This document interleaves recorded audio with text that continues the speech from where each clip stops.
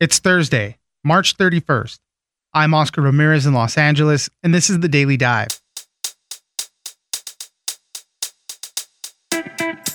Many people who left their jobs during the Great Resignation are having regrets. About 20% of those that left didn't think it was a good idea after all, and many aren't even planning to stay very long in their new positions. Reasons why they aren't happy range from the new role being different from what they expected, or even missing the culture of their old job. Paul Davidson, economics and jobs reporter at USA Today, joins us for more. Next, according to the UN, an estimated 4 million Ukrainians have fled the country, mostly to nearby countries, especially Poland, which has taken in about 2.4 million people. Most of them have been women and children because of a law barring men of fighting age from leaving. Joanna Sugden, reporter for the Wall Street Journal, joins us for how the number of those fleeing is larger than they first predicted. Finally, the battle for your toilet paper is on.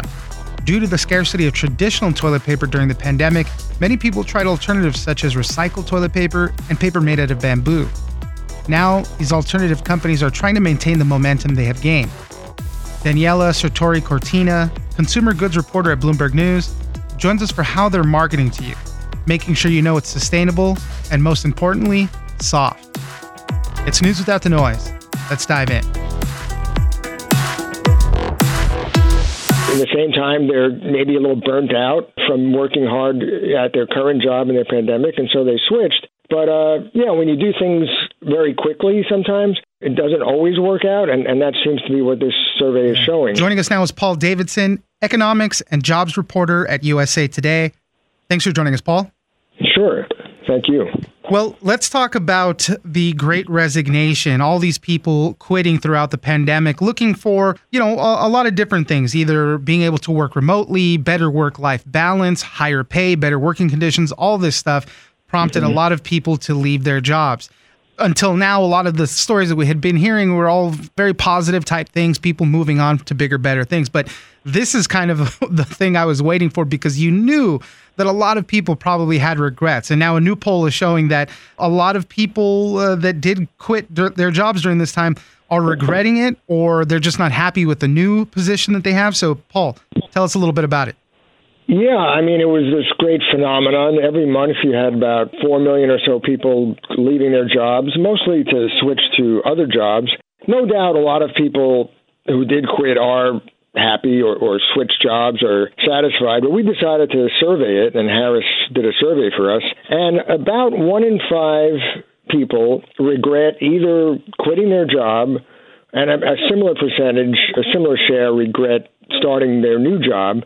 But then if you dig a little deeper, and when they asked them, are you satisfied enough with your job to stay in it long term, or just to stay in your job, just 26% of those job switchers said they wanted to stay in their job, and a third are already looking for a new position. So in one way or another, it seems like most of the people who quit or switch jobs are not really content.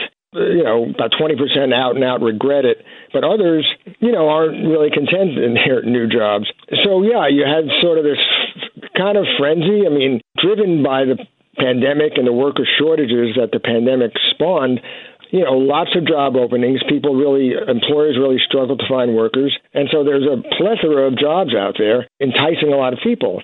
A lot of people saw higher wages, largely higher wages, and just, new and different opportunities. They were being wooed and courted by new employers, and, very exciting. And in the same time, they're maybe a little burnt out from working hard at their current job in their pandemic, and so they switched. But, when you do things very quickly sometimes, it doesn't always work out, and that seems to be what this survey is showing. Through some of these other stats that we got through this, it really seems like just the change really wasn't the right thing for them. So 30% said the new role was different from when they expected when they got there. 24% missed the culture of the previous job. So, you might have been kind of happy, maybe left in a hurry or something for something bigger and better. And then, man, I really miss the people there or how things operated. So that's what a lot of people were experiencing. Some people said they were just focusing too much on the money, and when they got there, it wasn't what they expected. Yeah, that's exactly right. 24%, nearly about a quarter said they didn't really thoroughly evaluate the pros and cons. Like you say, about a quarter missed the culture. 36% said they weren't really happy with the work-life balance at their new job. So, yeah, I think a lot of it seems to have to do with the speed with which it all happened. I mean, you have companies in many cases desperate to hire workers. I mean, a lot of them have been looking for months because of these worker shortages. And so, what some staffing people are telling me is that, they're trying to get somebody in quickly.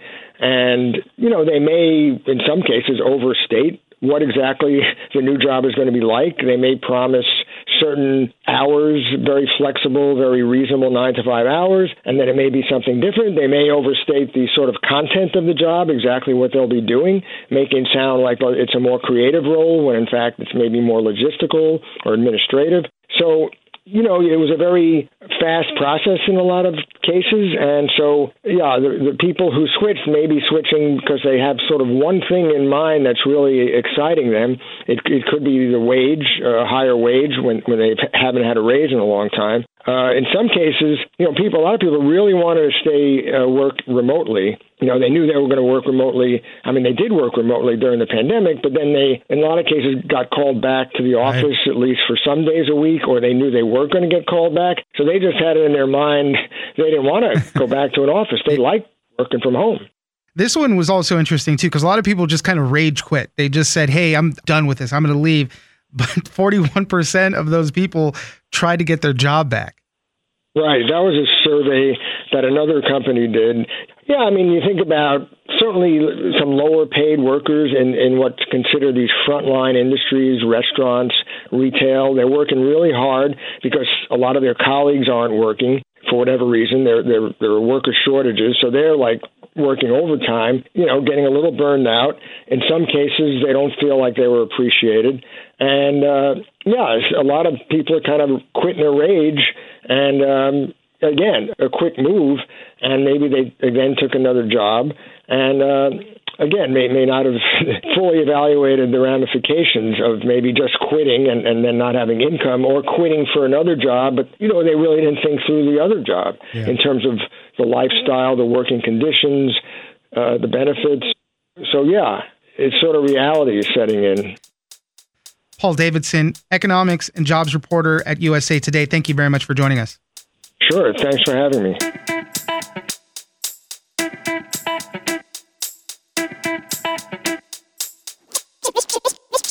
We will welcome everyone who needs help. But one thing has to be said. We are at capacity because the Ukrainians who came to Warsaw now reside at people's homes. And of course, there is a limit of what we can do. Joining us now is Joanna Sugden, reporter at the Wall Street Journal. Thanks for joining us, Joanna. Thanks for having me. Well, the war in Ukraine is ongoing still. There was supposed to be some type of de-escalation near Kyiv by Russian forces. It doesn't seem like that's happening. The fighting there continues. And what we're seeing right now from the UN is that we're hearing that 4 million refugees have now fled Ukraine. So this number, we had been seeing the number go up by a lot, obviously, but this number now, 4 million, already exceeds what they thought was going to happen throughout the entirety of the war that was going on. They thought that, it'd be around this much, but it's surpassing that. 10 million people inside of Ukraine have been uprooted from their homes, maybe haven't fled the country, but just have had to leave their homes. So this refugee crisis continues. So Joanna, tell us a little bit more about what we're seeing there.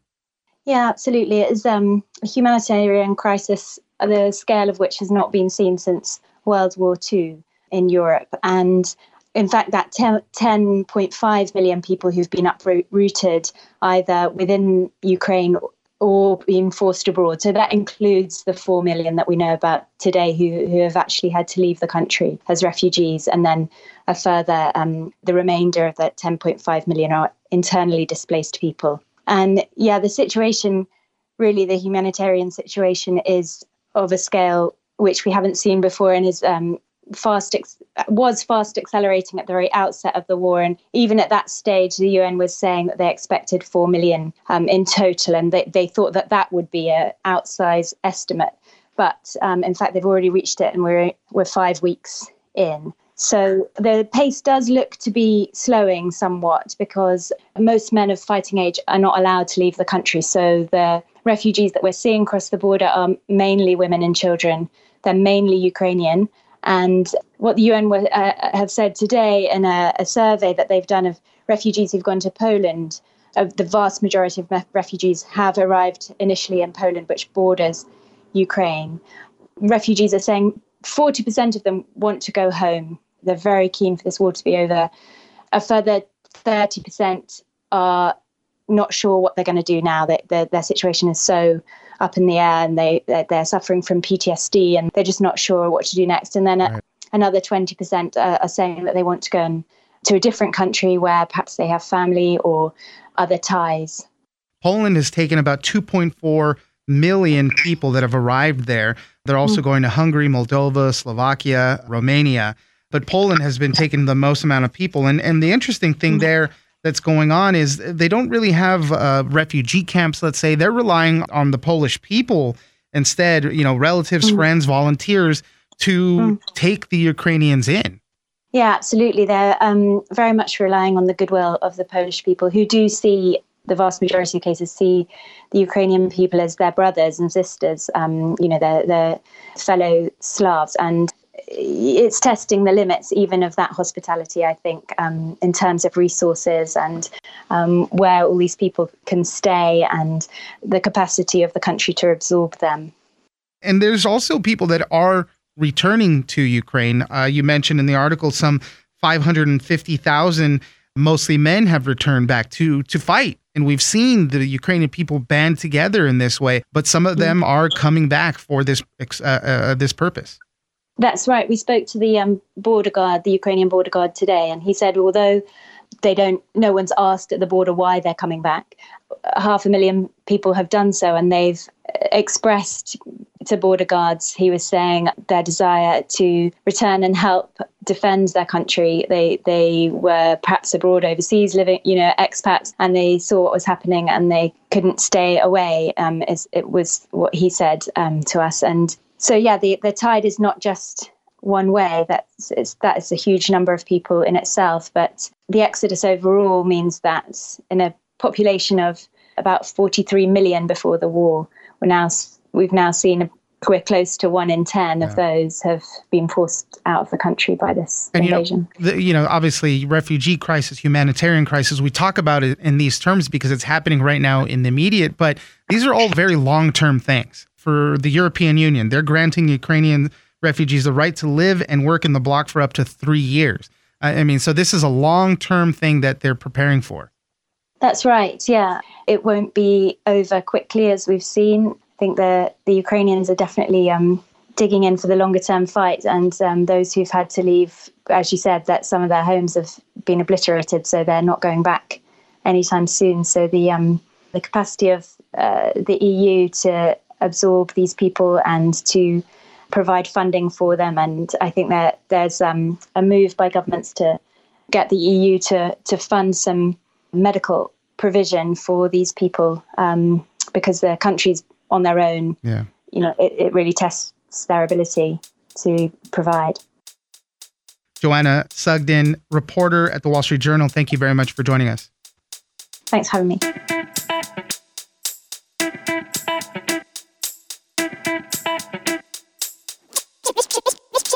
And another company actually started offering bulk orders of 96 rolls, and that helped cut the number of deliveries. So they've had to do a lot of things to work around the edges to lower the cost. Joining us now is Daniela Sartori Cortina, consumer goods reporter at Bloomberg News. Thanks for joining us, Daniela. Of course, anytime. Well, let's talk about everybody's favorite thing, toilet paper. Obviously, it got a huge bump because of the pandemic when everybody was panic buying. And this is kind of actually very much related to that right now. The battle to be the next big toilet paper is on right now. We are seeing a lot of brands that are dealing in bamboo and dealing in recycled paper. And, they're trying to make a dent in the strong hold that all these other companies have right now. And going back to the pandemic, right? There was toilet paper was out everywhere. So a lot of people were experimenting with these other brands. So now it's seeing, now that the pandemic's fading, if they can, maintain that foothold. So Daniela, tell us a little bit more about this. As you were mentioning, during the pandemic, there were a lot of panicked buyers when they faced empty shelves. And so they kind of bought anything that was available, stuff like from recycled paper, from bamboo. And what was interesting was that they found that some of these alternatives were actually soft, not necessarily like perhaps the rough recycled toilet paper that they have used in offices or public restrooms. And this is important because that's the baseline for most U.S. consumers. Like, your toilet paper has to be soft. So the thing is, that really can be a game changer in a category that has been pretty stable and boring, to put it that way. And so the question now is whether these brands are going to be able to, hold on to these gains. Toilet paper overall, like toilet paper sales have been going down, and toilet paper seen as sustainable has gone down even more. But, this doesn't really capture some of the information from companies that sell directly to consumers. But these companies are doing way more than just invest in softness. They have like very cheeky marketing. They have, colorful packaging. And so they have been working for a few years, and they will continue to be working on how to keep that consumer after that pandemic spike is done. The key is softness. You can see it in marketing for regular toilet paper, right? They add lotion to it. They add lavender to it, all this other stuff. And so this is kind of the thing that these new companies have had to battle with through marketing and then through the product themselves. A lot of people are increasingly using bamboo because they can almost get to the softness of regular toilet paper. Yeah, exactly. And, softness is very, very subjective, of course. And so, different consumers will have different preferences. But, we talked to some companies that actually went through a half dozen versions of their product. Another company, I think, mentioned that they went through 13 versions of their product or something like that to keep iterating and make sure that the materials they were using, the process they were using, actually met that consumer expectation of softness. So, they're kind of like inching closer to that. And it's interesting because, when you compared it to recycled, basically, paper's made of fibers, and then you need like pulp to make toilet paper. But, the fibers for recycled toilet paper kind of get damaged during the recycling process. And so they just don't have the same length that a virgin fiber, quote unquote, has. The thing is, bamboo is a virgin fiber, right? It just doesn't come from a tree. So it can lend itself to making softer toilet paper. Now, this is going into kind of like the nerd zone of toilet paper. But it was interesting for me to learn that it's not just a matter of picking a different material. There's a lot of iteration and just kind of innovation that goes into matching that basic quality that people expect. A lot of the marketing that is done in this talks about sustainability. So you mentioned the virgin fibers of a brand new tree. And a lot of their marketing, they're saying, well, we're not cutting down trees to do this anymore. So there's that part of it. And then there's also the question of cost. I think for bamboo toilet paper, at least, they're starting to narrow that gap. But some of these other things are a little more expensive. Yeah, absolutely. And I think you hit on an important point, is that if you talk to all these brands, they all will talk about sustainability and how sustainability was an important part of their origin story. But I think they have, from what I talked to them, they have learned that they can't just sell sustainability. They have to sell quality, and they have to meet the cost that people expect. One founder told me, this is a commodity market. People are very price sensitive when it comes to toilet paper. And so they've done some kind of interesting stuff to try to narrow the cost, which is, one of them actually furled these rolls tighter. And so that means that they can fit more tissue into a roll, and they can reduce shipping costs, which is the opposite of what you see in traditional toilet paper, right? Like, you get the mega roll. And so people think that, mega means value, but these companies are trying to sell them on the opposite. And another company actually started offering like bulk orders of 96 rolls, and that helped cut the number of deliveries. So they've had to do a lot of things to work around the edges to lower the cost. Because at the end of the day, a lot of people will say, yes, we will buy a more sustainable product. And if you ask these companies, sustainability is a very, very important part of their story. But they know that that is only going to get so many people. Like, one of the founders told me, they knew they had to match the quality of traditional toilet paper, because otherwise they would struggle to get beyond what they call the crunchy hippies. So that's what's happening. Daniela Sartori Cortina, consumer goods reporter at Bloomberg News. Thank you very much for joining us. Anytime. It's a pleasure.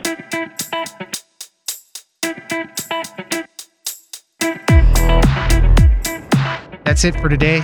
Join us on social media at Daily Dive Pod on both Twitter and Instagram. Leave us a comment, give us a rating, and tell us the stories that you're interested in. Follow us on iHeartRadio or subscribe wherever you get your podcast. This episode of The Daily Dive is produced by Victor Wright and engineered by Tony Sorrentino. I'm Oscar Ramirez, and this was your Daily Dive.